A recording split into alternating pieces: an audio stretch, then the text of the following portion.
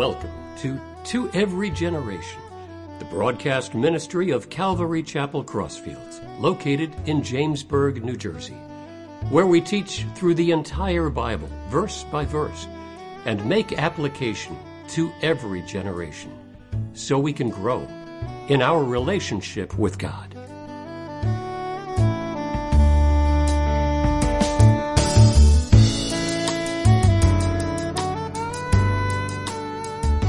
Okay, so this morning we're going to be in Luke chapter 22, starting in verse 63.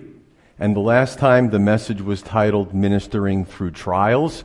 And the Apostle Paul and Jesus and all through the gospel writers, the Old Testament, the New Testament, really speak about a ministry that we can have serving God, blessing others, even in our most difficult times. And you might even find that if you've gone through difficult times and you end up trying to minister to somebody and they wonder, well, what have you been through? And then you can share some of your struggles. It puts them more at ease and makes them even feel more comfortable. Sometimes in the church, sometimes people have the attitude that they wait for their life to become perfect and all the problems to go away before they actually serve God, which, does that ever happen in life at all? Even the Apostle Paul in 2 Corinthians 12:9, and he talked about these trials that he had, and one particular one he asked the Lord 3 times to remove from him, and the Lord said, "My grace is sufficient for you. My strength is made perfect in weakness." So Paul responds, "So therefore I will most boast in my infirmities, that the power of Christ may rest upon me." So really neat things to take from that message. And today the message is titled "The Trials of Christ?" ?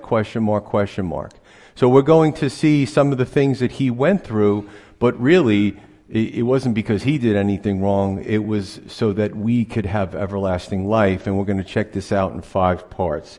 So jumping in verse 63, and this is very interesting because there's a lot of historic context to this. As usually, we're going to go through the Old Testament, the New Testament, a lot of good stuff in here. It says, now remember, this is continuous. This is something that took place over a long period of time, but for the sake of time, we take it in blocks on Sunday morning. So verse 63, it says, "Now the men who held Jesus mocked him and beat him, and having blindfolded him, they struck him on the face and asked him, saying, 'Prophesy, who is the one who struck you?' And many other things they blasphemously spoke against him." So first out of 5 is Christ is beaten. Now here's the interesting part about this, right? Again, I love the Old Testament precedent. The Old Testament is so rich with a foundation for how we understand the events that took place in the first century. Isaiah 52:14 in the Old Testament, centuries before this took place, spoke about the detail of these beatings and what he looked like, right, extensively. It says, quote, now this is the Old Testament, "Just as there were many who were appalled at him, his appearance was so disfigured beyond that of any human being, and his form marred beyond human likeness." Wow. I mean, honestly, our meteorologists have a hard time telling us what's going to happen 6 days from now. But here the Bible is very clear and explicit centuries before the event takes place. Even in Matthew 20, Jesus told his followers, he was comforting them, cautioning them, and he basically prophesied this abuse to take place upon him. Now, this is an amazing thing because, you know, if you're in the healthcare industry or law enforcement, you've seen people with injuries, right? And what happens is the tissues start to swell, the capillaries respond, there's a histamine response, and there's a swelling. It's the way the body was designed to respond to these injuries, and it's extremely painful because it puts pressure on all the nerves. So he just dealt with it. There was no ice packs, it just gets worse as time gets on, all the way to the crucifixion, and realizing that he could have stopped at any time. This was a painful road that he embarked on for the saving of our souls, and we're going to get to that, right? Little historical note, in the first century, a lot of history, Jewish history, Roman history, Christian writers, all pretty much say the same thing. So at this time, Annas was the former high priest who was still being shown deference, And Caiaphas was the current high priest, and he actually was the son-in-law of Annas. But what happened was there's these 6 trials that Jesus goes through, right? Annas, Caiaphas, the Sanhedrin. They kick him over to Pilate. Pilate kicks him over to Herod. Herod sends him back to Pilate because Herod and Pilate were at the same place for the Passover celebration. So the history on this is fascinating. Most likely the beatings took place after the second trial and right before the third trial. I find this fascinating for a lot of respects because I was in the courts for 25 years, and I testified in municipal court all the way up to federal court. I enjoyed the court systems. There's rules to the courts, right? So there were rules back then as well. The religious system had their rules. The Romans had their system of jurisprudence. But what was happening was actually not legal. So a few things were happening were, number one, were night trials, which was not legal, forced confessions, false witness that perjured themselves when you really take all the Gospels and you add them together. So perjury, you wouldn't take a testimony from a person who perjured themselves, right? This is an interesting thing to look at. Verse 66, we continue, as soon as it was day, that's key. So the sun comes up, the elders of the people, both chief priests and scribes, came together and led him into their council, saying, "If you are the Christ, tell us." But he said to them, "If I tell you, you will by no means believe. And if I also ask you, you will by no means answer me or let me go. Hereafter the Son of Man will sit on the right hand of the power of God." Then they all said, "Are you the Son of God?" And he said to them, "You rightly say that I am." And they said, "What further testimony do we need? For we have heard it ourselves from his own mouth." So too, there's the Sanhedrin, the body, right? The body comes together, and they have an official trial after the 2 unofficial trials. And it says, as soon as it was day, right?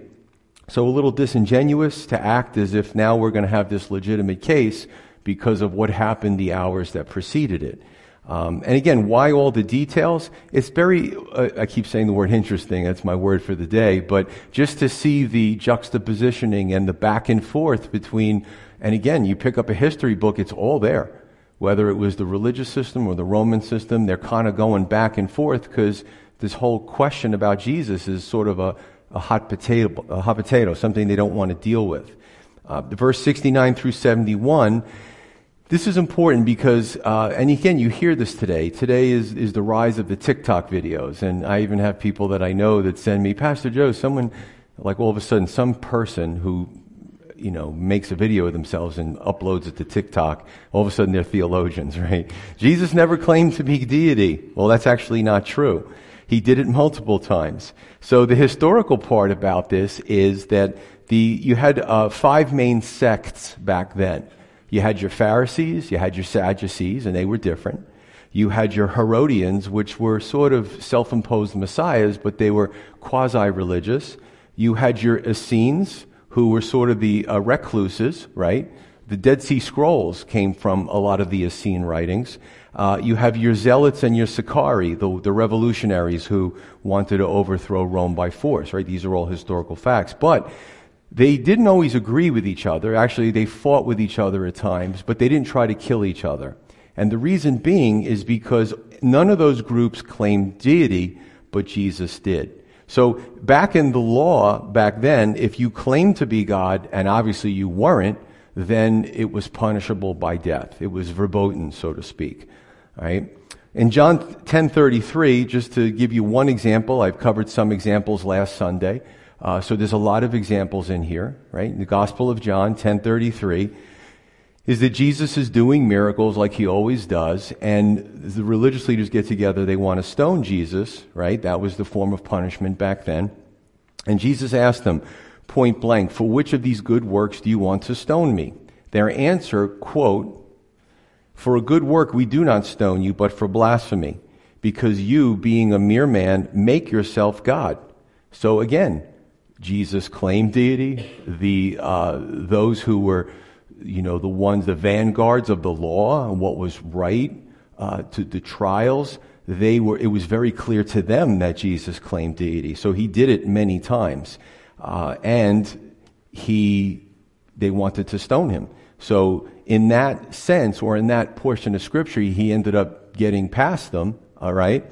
But again, people say, well, Jesus never claimed deity, and that's just not true. You got to read the Scripture. Also, you could read history, and objective writers who were not Christians talked about Jesus, and they called it magic, right? So we call it miracles. They called it magic because they didn't understand it. They said he did some things that we can't really explain. And these people were not even Christians. All right. So it was even clear that his adversaries understood that he claimed deity. Chapter 23, 1 through 7 gets really interesting here. It says, "Then the whole multitude of them arose and led him to Pilate," or Pontius Pilate. "And they began to accuse him, saying, 'We found this fellow perverting the nation and forbidding to pay taxes to Caesar, saying that he himself is Christ, a king.'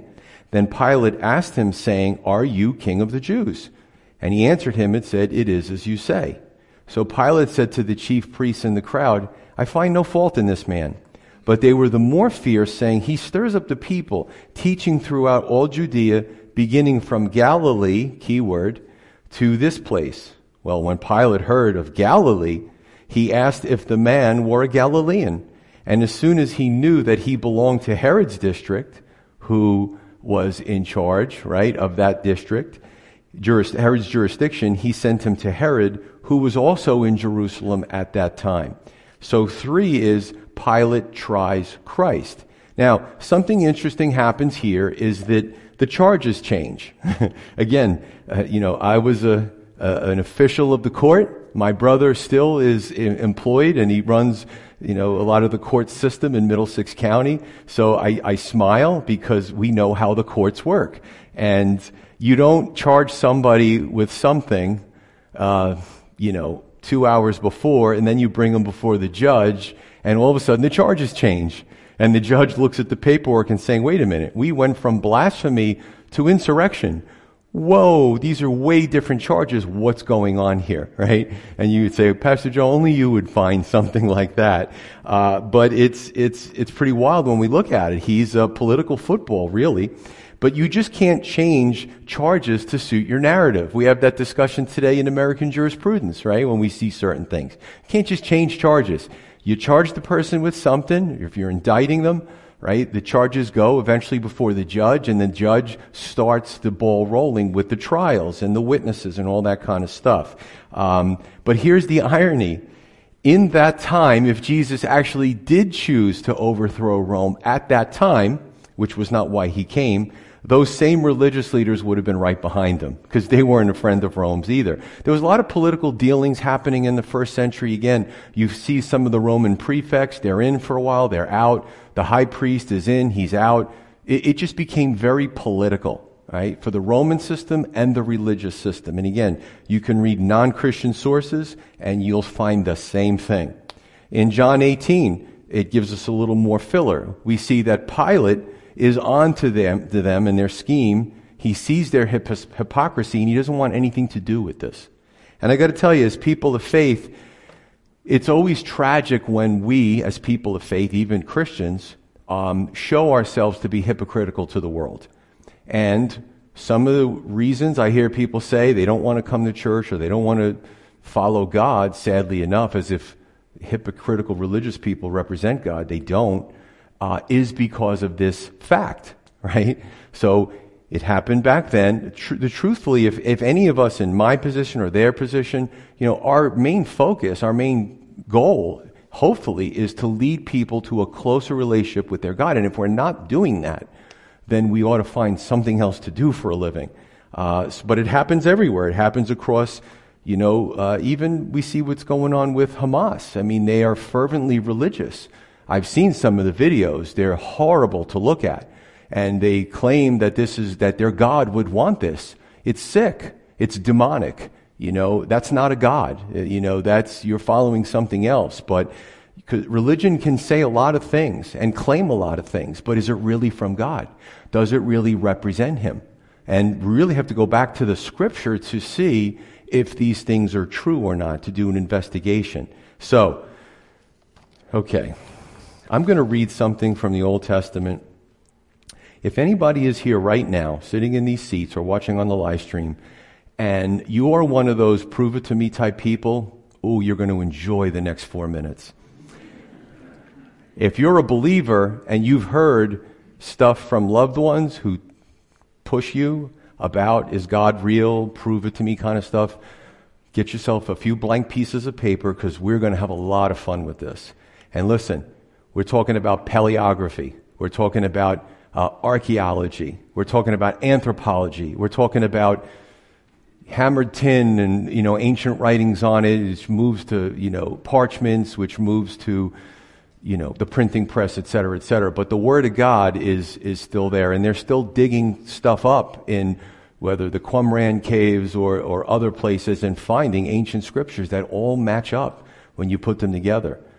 In the New Testament alone, there's 25,000 full or pieces of manuscripts that are in Coptic, they're in Aramaic, they're in Hebrew, they're in Koine Greek, they're in Latin.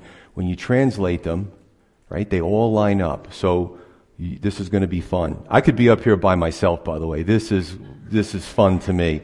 You can also, I'll just still keep going if you want to leave. But in Genesis 49, now we're talking about Jacob. He's blessing his sons. He's speaking through the power of God's Spirit to tell them what their futures look like. Every one of Jacob's words. Jacob didn't do a lot of things right, but when he spoke, when God was moving him, it was put into the scripture, and this was written close to 4,000 years ago. So Genesis 49:10. Let me go into this. It says the scepter. I'm getting goosebumps. So the scepter is what the kings would hold. They had that rod with a little design on the top, and the kings would sit in their courts, and they would, with their scepter, they could actually take somebody who was an accused and adjudicate a capital offense. You pointed at them, you send the guards to take them and take them outside, and however their form of capital punishment was.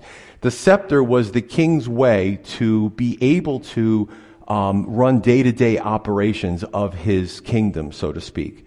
And it says, the scepter shall not depart from Judah. Judah was the portion of the land that the Israelites had. They didn't even have it yet when Jacob is speaking here. This is amazing about prophecy. That Jerusalem would be the capital pretty much of the Israel nation. So, even today we hear people, and there's just chanting, and there's riots, and there's demonstrations, and people are screaming stuff. They don't even know what they're saying. What are we learning in our universities today? This stuff is archaeology. This is history. So the borders were defined for the nation of Israel, right?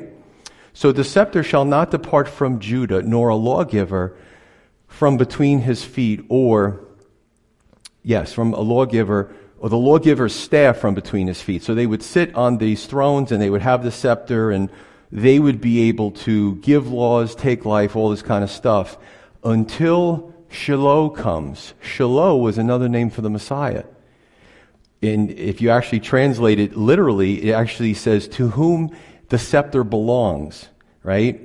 And to him shall be the obedience of the people. Okay, let's boil it down. So Israel has Israel's borders, right? And everything's running somewhat smoothly. Then Assyria comes onto the scene. It's a kingdom. Assyria doesn't conquer that much, but they cause a lot of havoc for the people they conquer. After Assyria comes Babylon. Babylon conquers, they take over, they get into Jerusalem, break down the wall. After Babylon was the Medo-Persians, after them it was Greeks, then it was the Romans, and I think most people understand it from there. Here's the interesting part. When Israel was, it wasn't just Israel was conquered, Moab was conquered, all the surrounding nations were conquered, right? But the conquering nations didn't have the infrastructure that conquering nations have today. They didn't have computers. They didn't have a lot of the electronic communications that conquering nations have today. So it was very difficult. So what they would do is they would conquer a nation, and they would have their people use the conquered nations as a vassal state. And they would basically say, you could run day-to-day operations, but we want money. And if you don't pay money, we're going to come, our soldiers, we're going to make your life really miserable. So the people would do that. So the Israelites, along with the other nations, were able to run day-to-day operations. They were able to adjudicate cases and so on. So the scepter actually departed from them, very interesting, at the time of Christ coming. So let me tell you how. So the scepter Judah gets to keep until Herod Archelaus, remember, fast forward, Roman Empire, Herod the Great has sons. A lot of them were incompetent. Herod Archelaus is running Jerusalem at the time. This is all history. Herod Archelaus is making life miserable for the Romans, so they eventually pull him out. Somebody is put in. His name is Coponius. Coponius is a Roman prefect. So all of a sudden something changes. The Herods leave, which the Herods say, even to the religious system, stoning is a capital offense. You guys could do that. And then the prefects come in. Coponius, fast forward about 6 or 7, and you have Pontius Pilate. What's significant about that is that when Coponius comes in, after all these centuries of the Israelites being ruled by other nations, all of a sudden the Romans come in and say, listen, not only are we coming in, but we're not going to allow you to adjudicate capital cases. You have to go to us for that. That's interesting. That is really interesting. It gets even better. The Messiah comes, right? Genesis 49 tells us almost 2,000 years in the future when the Messiah will actually be there based on the political system at the time. That's mind-blowing. I just had a discussion with an Orthodox Jewish man about a month ago about this particular thing, and he couldn't argue that discussion because it's history. Now, it gets even better in that, I gotta slow down. I get so excited over this stuff. In that, the old law for capital offenses was stoning. However, in the Hebrew Bible, Psalm 22, Isaiah 53 speak explicitly about crucifixion, including the piercing of the body parts. And to the Jewish people, that was really unknown to them at the time. I believe it started with Persia and the Romans eventually perfected. So Jesus cannot be killed through stoning. He has to be killed through crucifixion because he has to shed his blood. Again, according to old Jewish law, Leviticus 17, this is the shedding of the blood that is the substitutionary atonement for the remissions of sins of the people. We saw that in the temple, right? We saw that even in the Passover, the protection that the Jewish people had in Egypt. So Jesus had to come at a time where the scepter was removed from Judah and he had to be killed in a certain way, not through stoning. Isn't that fascinating? Just wrap your mind around that. I mean, that is just, people just sometimes read the Bible really quickly, but when you really dig into it, you're like, wow, nobody could know that almost 2,000 years later, or prior to that, excuse me. So, Pilate's in an interesting position because Pilate, he wasn't a good guy. You know, nobody's making any of these people out to be good guys. Pontius Pilate had done things, I don't need to go into the history, but you can look it up in the history books. He did things that really offended the Jewish people. He was very insensitive when he ruled over that area. He was recalled to Rome, and the emperor basically told him in no uncertain terms, knock it off or you're bounced. So now Pilate's in this position where the religious leaders come to him and say, well, we want to crucify Jesus. And he's like, I don't really want to get into a religious case because he's not even a Jewish person, right? He doesn't care. He doesn't want to deal with it. So he ends up kicking it to Herod, and we'll find out what happens then. The leaders tell him basically, you know, you're unnoticed by Rome, and I'm saying this in a paraphrase, and certainly the emperor wouldn't be happy if there was a riot during the Passover, so we really need you to do this. But you know what? None of these people knew who was standing in front of him. He was fully God and fully man. So when you looked at him, even in Isaiah, right, in the Old Testament, it says that even his form, he wasn't charismatic looking, he wasn't gorgeous, he just was fully God and fully man. Verse 5 through 6, a jurisdiction loophole. So Pilate doesn't want to be bothered with this. He finds out when they're talking, Galilee. Pilate's going, Galilee, Herod, send Jesus, bind him, and go send him to Herod. Right? Herod Antipas is actually happy to see him. Now let me just digress for a moment, and we'll get into the last two parts here. And I'd like to go through everything chronologically. So in Matthew 27 tells us at this time that Judas returns the money. So he does this horrible thing, and he's feeling remorseful, and he returns the money, and he goes and he hangs himself, and it's a very ignominious death. We even read about this in Acts when it speaks about Judas. So the leaders say, well, this is blood money, we can't take this, so let's take the money and put it to the potter's field. The potter's field was a place, right? They didn't have a lot of social programs back then. So the potter's field was a place that it was a field, and broken pottery and stuff was thrown in there. Sadly enough, those who couldn't afford a decent burial were put in a potter's field, this sort of burial ground. I want to read to you in the Old Testament, Zechariah 11. This is wild, because this is, remember, God speaks through his prophets. No matter what version you look, it says the same thing. And, the Lord is speaking first person, right, about what is going to happen to him before the incarnation. And it's pretty neat. It says, then I said to them, and again, God would speak in the Old Testament to the Israelites and try to reason with them based on where they were going spiritually.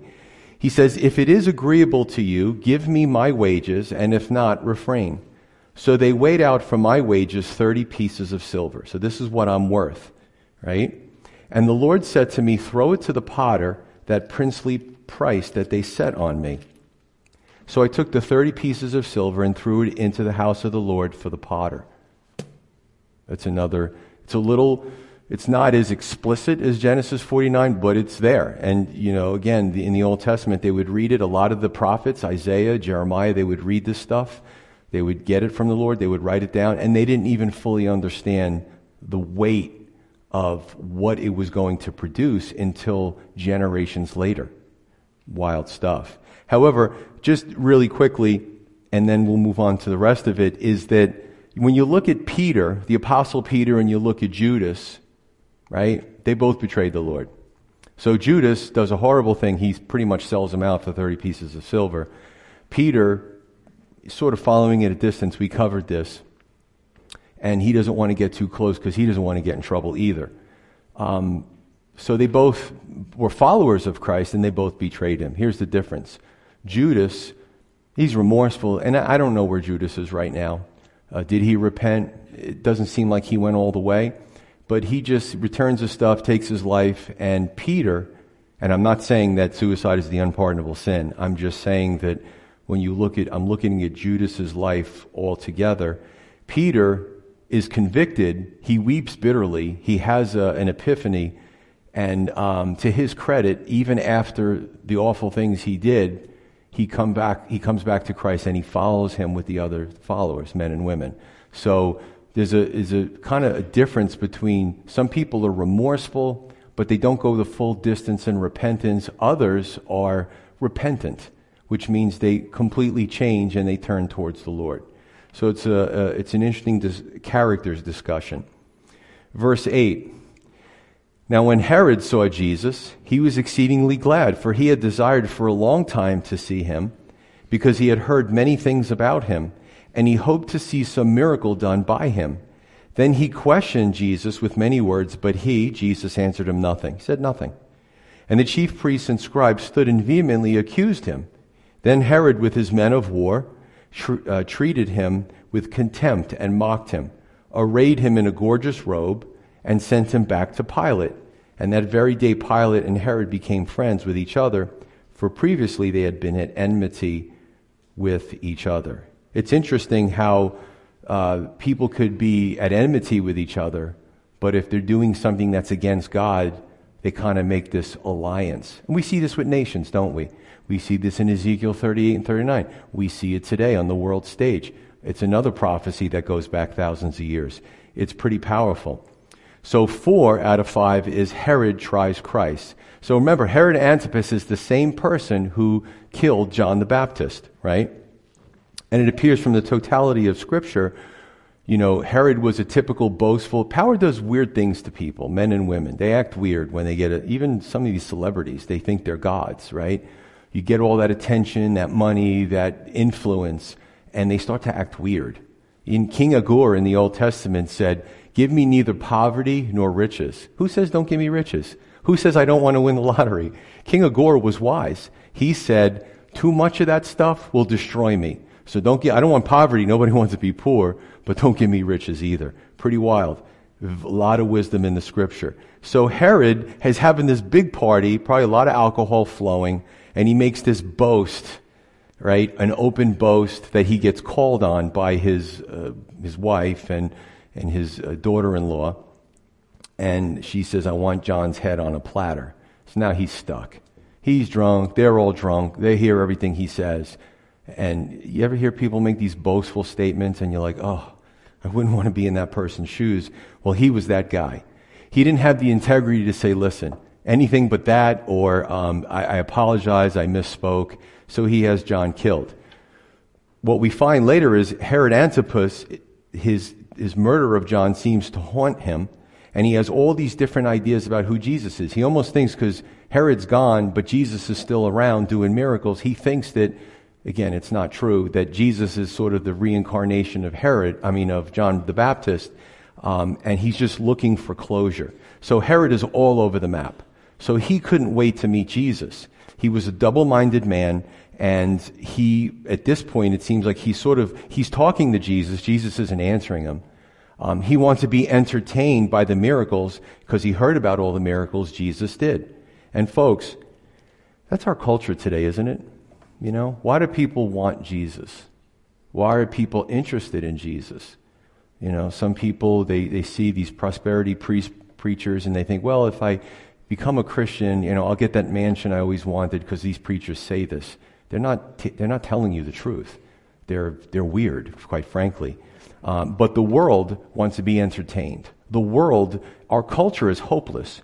People move from one philosophy to another, and hopefully they find Christ for the right reasons. Right? Jesus didn't come to be an entertainer. Jesus came to be a savior. And shame on those ministries, and there's a lot of them in the internet, that they don't counsel with people one-on-one. They don't do the human stuff. It's all a show. It's all about entertaining. Get more people in the church, get more money in the coffers. That's not why Jesus came. This idea that about 10, 15 years ago, where Jesus was now needed to be remade and he needs to be a relevant Jesus, right? We have to make Jesus relevant. Why? So our church can thrive. And we don't say that. But, we as a church fought against that from the pulpit and say, this is wrong. Jesus is relevant. If you really know who God is, he's always relevant. The problem is the culture is not relevant. The problem is the culture has sanitized who God is, right? But he's our Savior. He wants to save us from this. He wants to give us the hope that we can't get from the culture and riches. Do a study on people who are uber wealthy. They're always looking for another prospect because, even some of these billionaires, they almost have a deity complex. Well, I got all this money. I don't know what to do with it. They don't find happiness either.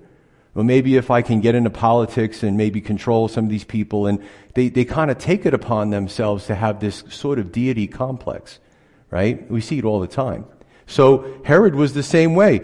Entertain me, Jesus. Jesus came to be a savior, right? He didn't come to entertain anybody. He didn't say a word.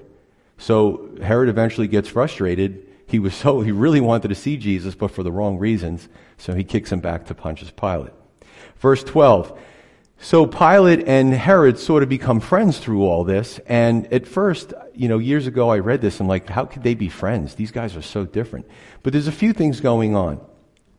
This would have been a sign of deference because remember, Pilate represents Rome. Herod sort of quasi-represents, because a lot of the Jewish people didn't buy what he was selling, but they were sort of self-imposed, worldly messiahs, right? So two very different people. So by Pilate sending Jesus bound to Herod to figure this out, it would have shown a deference to Herod, and men who have power want their ego stroked, so that he would have felt good about that. Oh, he's sending them to me. B, Herod desired to see Jesus in person, and Pontius Pilate made it happen. But Pontius Pilate's motives were wrong. Right? We know that. And C, Pontius Pilate and Herod were both dishonest leaders who had no idea who was standing in front of them? Do we understand who Jesus really is? And in American culture, you can find all different faces of Jesus, and a lot of them are wrong. Go back to the scripture. He came to be the Savior, right? I don't care about who's the new theologian on TikTok. He did claim deity, and you have to ask yourself, am I buying this, right? Because the book was written, Liar, Lunatic, or Lord. Many men and women who were very well-to-do, highly educated, sought out, they went on a quest to destroy Jesus and write a book about it. And through studies of archaeology, paleography, history, scripture, witnesses, all this kind of stuff, they came up with Jesus is really who he says he is. Because if Christ is not Lord, he's crazy. Who says that they're God? I would never say that. This place would empty out. You're all taught very well. If I did that, it would be empty next Sunday. Rightly so, because we teach you very well here. So Jesus, his claims, they were outlandish. However, they were biblical. They all started with a foundation in the Old Testament, right? And the prophecies gave us a time period that the Messiah could come, and it can't come a day later or a year later. So you have to research that. I mean, I'm not telling you what to do, but I was sitting in those seats 20, almost 30 years ago, and I heard preaching like this, and I'm like, I can't ignore this. I would go home and I would be alone and I would remember what the pastor said, and I'm like, all right, just forget about it, ignore it, go back to your life. He's either the Messiah or he's not. And if he is, what are my responsibilities? If he isn't, then I should go on a quest to try to discredit him. And I did go on a quest, and I came to the conclusion that many of you have come to. So, listen, this is something where it's not, do I like my living room done in lavender or light green? Who cares? This morning I picked this shirt out, right? I could have picked the blue shirt out. Who cares? But when it comes to Jesus, you have to investigate it and you have to come to a conclusion, because that's what he forces us to do, because he loves us that much, right? So that's where we're at, folks. And I look at this, another reason Jesus didn't speak to Herod is because Herod, again, his motives weren't right. It's like that scripture, don't throw your pearls before swine. Pigs don't know what to do with pearls. They'll try to eat them. But in a metaphor, in a spiritual sense, there are some that you try to give nuggets of the truth, and they mock you, and and you just like, all right, I'll wait till they're ready. So, and it's sad to see, the powerful people, how many powerful clergy would have kind of sucked up, for lack of a better word, to Herod, right? We see that today, don't we? We see these ministries where the clergy are either the powerful men that want others to do their bidding, which is not scriptural, or they try to get closer to powerful people so they can live a better lifestyle. Listen, I've been asked to do funerals for politicians and people in government, and I just say, listen, I'm going to share the gospel. So I actually had a young couple who I really liked, and they wanted me to do their wedding. This was many years ago. I really got to know them. I really liked them, and they just didn't want me to mention God or Jesus, or because it was not one of those weddings. I'm like, I'm sorry. You guys are wonderful people. I really have grown to really like you, but I can't do that. You can't extricate telling people to get close to God, helping them, from who I am. I can't do it. So I've had the opportunity when it comes to eulogies and funerals. I'm like, listen, you know who I am.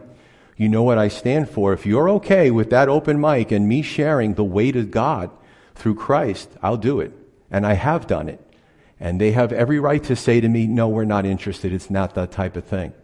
Somebody passed away. We're all going to pass away. We're going to go somewhere. So to me, it's always relevant, because I don't know if I've got today, the rest of the day to live. So listen, let's just be real about this. This is the world we live in. Eternity is every second of every moment. It's always a possibility that we step into it. Okay. 5 out of 5 is that the message, the fifth part is the triers are tried. Jesus had to go through the motions. How many prophecies in the Old Testament spoke about this crucifixion and this substitutionary death? He had to go through this. So he wasn't looking to say anything really wise and get out of it, or do a magic trick and break the cuffs and throw the guards down. He had to go, according to Leviticus 17, and he had to spill his blood. Just had to do it. Philippians 2:10 through 11 says this, and this is very important. At the name of Jesus, or Yeshua in the Hebrew, this is going to be a reality. It's not yet, but it will be. Now God has just given free will for everyone to make the decision on their own. At the name of Yeshua, every knee should bow, of those in heaven and of those on earth and of those under the earth, and that every tongue should confess that Jesus Christ is Lord, to the glory of God the Father. Everyone has to make this decision. It's either going to be of adoration now, or you can resist all the way to the end, and it'll be by obligation. Because God's kingdom is coming. And he's not going to allow us, the human race, let me just say, to do to his new creation what's being done right now. This is the age of God giving men and women free will, giving them the earth, giving them the resources. Let's see how you do. Thousands of years later, we as a human race, we're not doing that well. It isn't just Ukraine. It isn't just Israel. There's wars everywhere. People are just unsettled. And there's possible wars, rumors of wars. What about Taiwan? What about this? What about that? Is this what we're going to live through in the next 10, 15 years if we live that long? You know, there's a better way. The Titanic of the world is sinking. The Lord's world is a better world. And he comes to call us out of this world. And again, the questions, well, why does God? One day, God's going to ask you, why did you? You're a human. I gave you the world. I gave you free will. You can make a difference in the world. Why aren't you? I get to the point where I read enough of the scripture, I don't question God, because he's God. He will hold the human race accountable for what we're seeing. And you just have to decide what side you want to be on. So the triers, where are they now? You know, I read something that said, and again, if from this pulpit, if I'm not fully vetted the source, I don't say it. So let me tell you something that I read. I'm not sure if it's true because I can't find enough to fully vet it. I read something, and it's an old work, that Pontius Pilate eventually was removed, I believe in AD 36. At some point he repented and came to Christ. But that would be great, right? Pontius Pilate, Herod. Right now, only they know and God knows, because they're not on this earth anymore, right? So the triers are tried. Eventually, all these powerful men and women who stand at pulpits, who are, judges, who, they order everything in their courtrooms, billionaires who control information that we're supposed to be receiving, all those people will stand before the judge. And they will have to give an account for their life. The more power, the more influence, the more responsibility is going to be on them. So I hope that they find Christ, because he's already died for their sins. They just have to receive that. So Christ was the bridge for all those triers to get to God. And folks, every person who has ever lived has had to consider Christ. My question to you is, and I'll be here a while after service, you have questions, you ask me. You're on the drive home, you're one of those doubters, write it down, send me an email. I'd love to have a conversation with you, because I went through that journey. Lee Strobel, Yale, back in the day, Yale graduate, investigative journalist, same thing. His wife becomes a Christian, and he says, we discussed this when we raised the kids. We were going to be a-religious. And she's like, no, Lee, this is real. I don't have the knowledge you have, but you got to investigate it. This dude went on a 2-year quest, genius for a human being, trying to discredit Christ and God, comes to the opposite conclusion, and then writes books. I've had rabbis and Jewish leaders that have done the same thing, that have said, no, this can't be. My kid goes to college. What do you mean you come back a Christian? And see, that's the thing. We don't change religions. Who cares about religion? I grew up in a religion, and I left it. It was a denomination. I wanted an honest-to-goodness relationship with my God, period. And I did. I got the Quran, I got the Book of Mormon, I gathered all this information. My library is filled here and at home. And I went on a quest, and I'm like, what's real? I don't want to be in a religion, you know? So you have to come to the same conclusions. And yes, he was tried only to get to the cross. But one day we'll stand before him, and will we stand before him in adoration or obligation? Folks, it's your choice.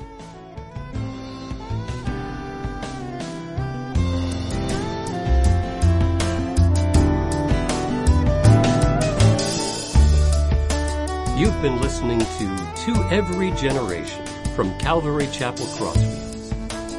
We meet for Bible study Wednesdays at 7 p.m. and Sunday service begins at 10:30 a.m. On Sundays, we have children's church for all ages, in addition to infant and nursery care. You can find out more about the ministry here at Calvary Chapel Crossfields by going to www.cccrossfields.org, where you can also watch or listen to previous messages. If you have any questions or have a prayer request, please email us at contact@cccrossfields.org. Thanks for listening, and may God bless.